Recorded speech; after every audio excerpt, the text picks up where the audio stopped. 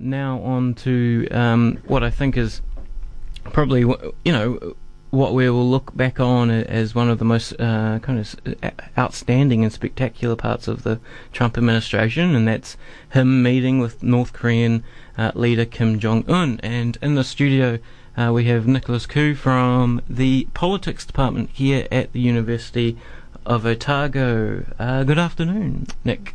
Glad to be here, George. And Nick is an expert on East Asia and Chinese foreign policy.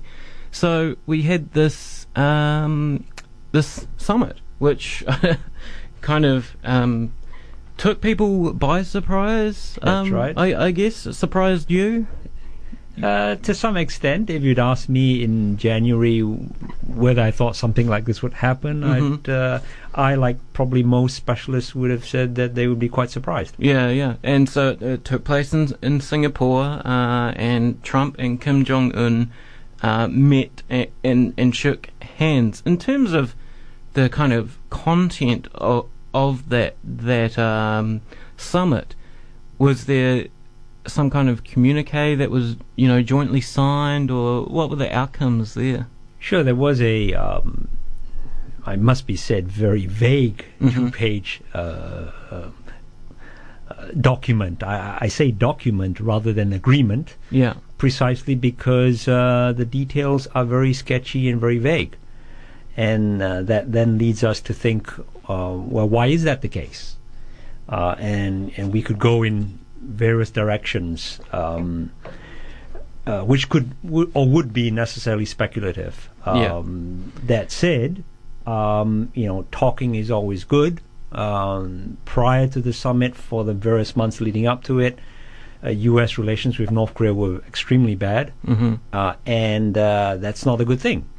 So talking is good. Having the summit in Singapore, it's better than not having it. States talking rather than using force to resolve disputes is not something we want to welcome. That said, the fact that the movement since the summit has not necessarily been toward complete, verifiable denuclearization.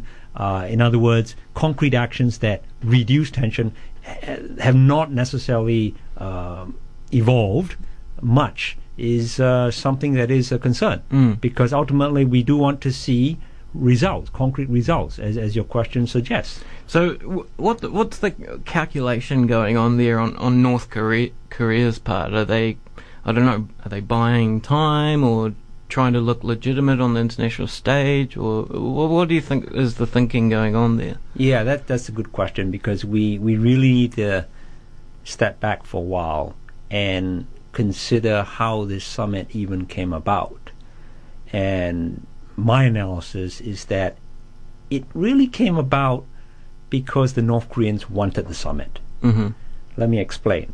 So what happened was the North Koreans detonated the nuclear device for the 6th time in late 2017. And then Kim kickstarted a number of moves. He sought and got an invitation to the South Korean Winter Olympics that kickstarted an improvement in South Korean relations with North Korea. And so the leaders of both sides met at the DMZ, as you would have heard. And then when the South Korean National Security Advisor went to Washington, D.C. to brief President Trump on the developments, Donald Trump, it must be said, quite surprisingly, stated that he would be interested in meeting with the North Korean leader. And this then led to the Singapore summit. So just to be very clear, the genesis of this meeting in Singapore was a movement by the North Korean side, which in some respects, if you think about it conceptually and theoretically and so forth, it's really them being in charge of the process. And is it something that they often asked to meet? Well, there have been a whole series of meetings over the last 2 decades, right? Starting in 1994, we had what was called the Agreed Framework between the U.S. and North Korea. This was during the Clinton administration. And as a result of the agreed framework, we had a series of meetings for about 6 years or so. And after that, during the Bush administration, from 2003 to 2009, we had a series of agreements called under the rubric of the six-party talks. Mm-hmm. So talks are not necessarily new. And the fact that we've had talks and still the clear outcome of all, in spite of the talks, is that North Korea actually has made progress on a nuclear weapon, should therefore cause us to be quite skeptical, Mm-hmm. despite our wish in progress on this issue. And so we are where we are, and we'll just have to see how things evolve. But having said that, the vast majority of specialist opinion is of the view that the North Koreans are really trying to perfect a nuclear weapons program. Mm-hmm.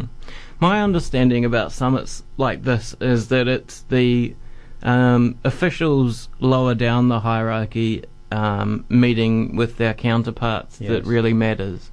And I wonder if maybe with this summit it was centered around these two personalities, these two quite spectacular personalities meeting with each other, and maybe there was a lack of the backroom stuff going on. Would that be your sense, that it was a media summit rather than something of substance? Yes, it must be said that this, as you've hinted at, is a quite unusual summit in the sense that it was top down. Mm-hmm.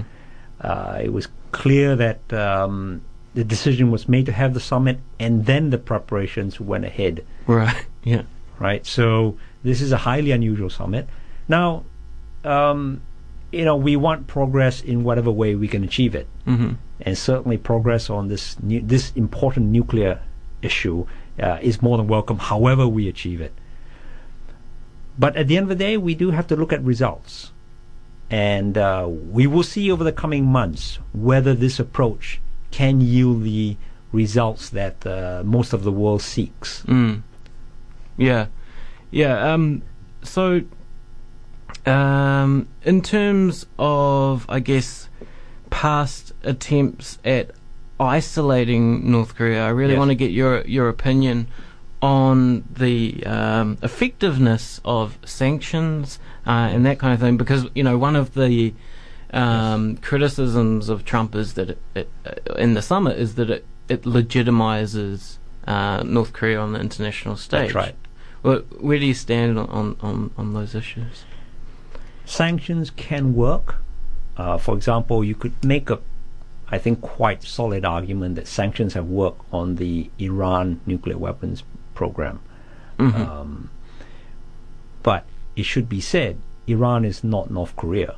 Iran is a much more open economy that is vulnerable to sanctions. North Korea is arguably the most closed society in the 21st century. Yeah. It is the state you would expect sanctions to fail. Right? Right. So once we take the context into consideration, I think we come to a pretty clear picture, which is that North Korea has managed to acquire nuclear weapons and nuclear weapons capability for a reason. It's because they've managed to evade sanctions Mm-hmm. over these many years, including successive UN Security Council declarations that have actually gone to the level of enforcement and have been actually relatively ineffective at stopping the progress of this nuclear weapons program. So in the Trump administration, we've had figures like Pompeo, figures like John Bolton. That's I right. think is a big kind of part of That's this, and so this term regime change comes up, and That's this right. term the Libya model That's right. comes up. What are the chances of that kind of operation? If pushed, I'd say it's unlikely because of the possible consequences of regime change. They would be catastrophic. Seoul, the capital of South Korea, is extremely near the border between North and South Korea. So any attempt by the United States at regime change would then lead to a response by the North Korean military, which would have horrendous consequences on both sides. So that needs to be pretty clear, and that's why most specialists would anticipate that there will not be an attempt by the United States at certainly the use of military force to effect regime change. That being said, it's possible to conceive of a number of scenarios where all parties involved in this situation, whatever whatever word you use to characterize it, end up inadvertently in a situation where you get a conflict that escalates to the point of potentially making the North Korean regime vulnerable to regime change. And then you can spin off a number of very complex scenarios. But certainly in terms of intending to cause regime change, I don't believe that this is something that the United States ultimately would take the step to effect. Right. Despite what John Bolton may have said before he assumed the post of National Security Council, National Security Advisor. And it is something that I guess the US, even though it's unlikely, it's something that they can kind of fall into or bumble themselves into, in a way, looking at history. I guess talking about regime change, I guess it's hard to try and talk about the internal politics of North Korea itself. And, I have wondered about where Kim Jong-un's, officials and allies and rivals stand on the summit and this new kind of tone of communication with the West. Do you have an idea about that? Well, again, this is arguably the most opaque society on the world stage at the moment. It has been for a very, very long time. We do know that there have been a number of high-level officials who have disappeared, in the sense of they've been executed over the years under Kim, right? And this is proof that he's quite ruthless, right? At the same time, we also know that his brother was killed in the Kuala Lumpur International Airport, acting on the instructions of the regime. A number of agents of North Korea basically executed Kim's brother. So, this is a highly unusual regime. That said, by all estimates, this is also a rational regime. It is not a crazy regime. I know there have been comments made by, for example, the U.S. ambassador to the UN Security Council, Nikki Haley, claiming that Kim is irrational, crazy. Trump himself has stated on occasion that Kim is crazy. That's not the view shared by the vast majority of academic specialists on this. If you look at, for example, the North Korean nuclear weapons program, this is a program that did not just appear overnight.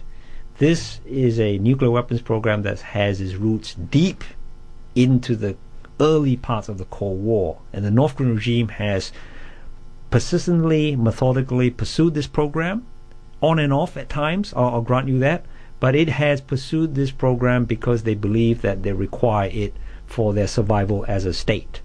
Now, we may disagree in terms of values as to whether that is the right way for North Korea to ensure its security and its survival, but they obviously control the state and they'll make their own assessment. And successive leaders in North Korea, and of course this is basically a family regime, right? We're now in the third generation of leadership under the Kim family, and it's hard to conceive really why he would give up his nuclear weapons program. So the onus is on people who are claiming that nuclear weapons abolition can occur with North Korea to state why exactly they believe this would be the case. What incentives can be created for North Korea to relinquish its nuclear weapons program. Yeah. Right? And at the same time, it's not just North Korea that's integral or important in this issue. We have to think about, obviously, the United States. We have to think about U.S. allies, South Korea and Japan. And also, last but not least by any measure, we need to consider the interests of China. And I definitely want to get to China. Just before all this might relate to it, actually, I think I should ask you about the six-party talks. Why did the six-party talks fail? Sure.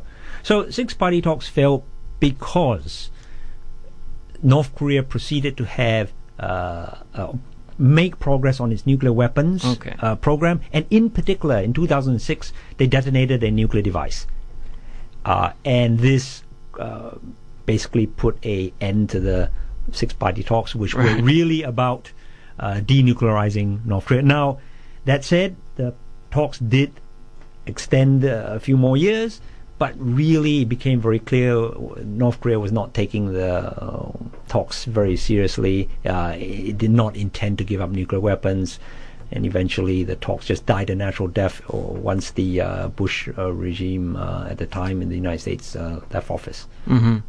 Okay, so China's position on the summit and this new tone of diplomacy. Well, China welcomes anything that would bring stability to the region and Northeast Asia in particular. China, to be very clear, has voted in the United Nations Security Council against North Korea having nuclear weapons.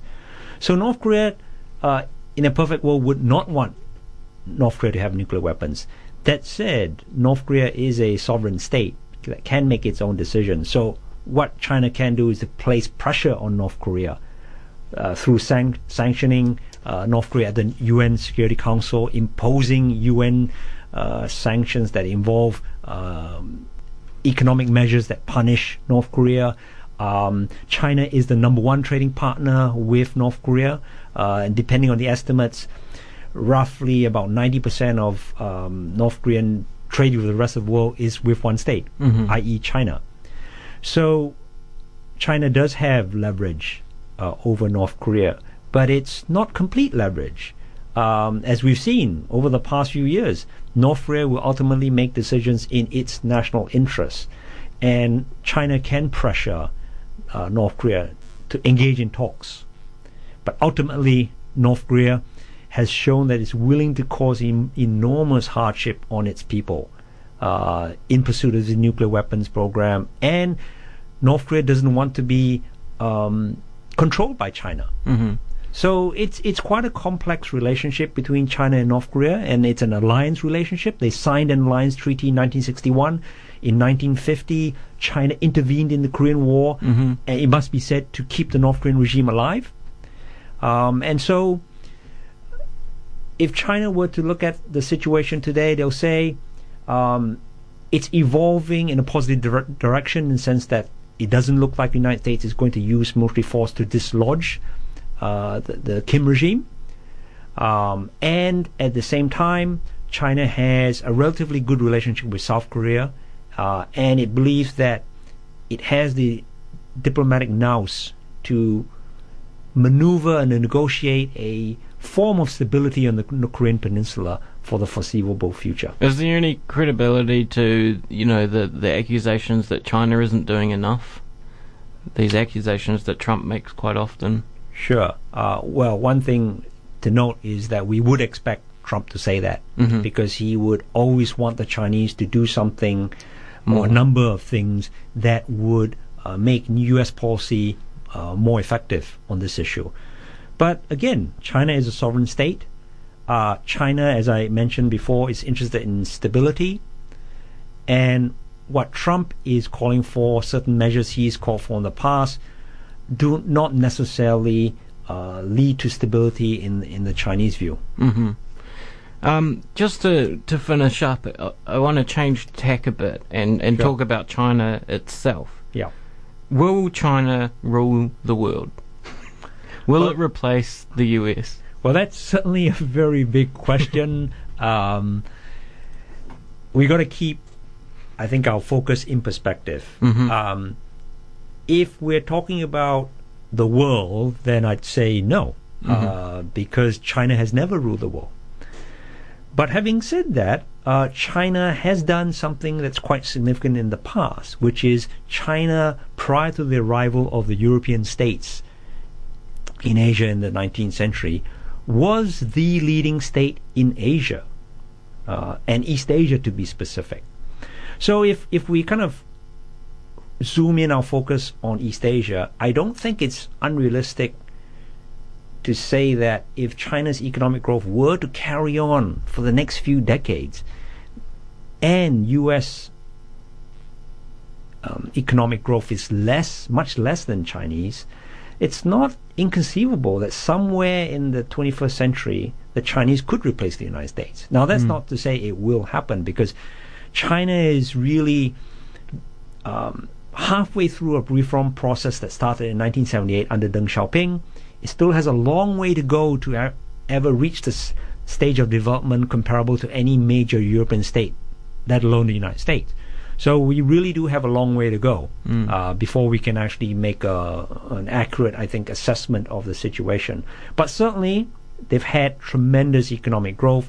The achievements in China have been relatively spectacular, it must be said. And they are well on their way to becoming, certainly, apart from the United States, the major voice in regional affairs in East Asia. Yeah, I found it very interesting when Hillary Clinton was in Auckland and she talked about how New Zealand was on the front line against Chinese influence in the Asia Pacific, and I think she was maybe a bit mistaken. New Zealand has been, had its hand out towards, China in the economic sense. So there seems to be a bit of a contradiction going on there, even with US foreign policy itself. I can imagine there is a bit of a kind of a cold war isn't really possible because of the nature of global capital and economics and that kind of thing. Well, it's a very complex situation we have in East Asia at this current point in time, right? We have China being, for example, New Zealand's number one trading partner, as it is with many Asian states. But at the same time, two states that China has tremendous territorial disputes with in East Asia, Vietnam and the Philippines. China has high levels of economic independence with these two states, yet it has very serious territorial disputes. And so, it's a complex picture out there.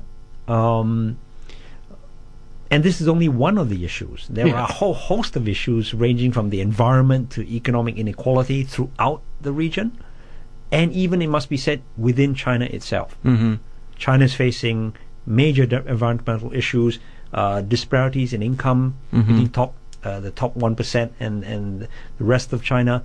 And so we need to keep a sense of perspective into all this, and this is without even considering China's foreign policy. For example, its need to deal with North Korea, as well as the United States, Japan, etc., etc. All right, thanks, Nick, for coming in and sharing your insight there. It's an exciting region, and definitely, I guess, important for New Zealanders to kind of pay attention to as well. Yeah. Thanks for inviting me, George.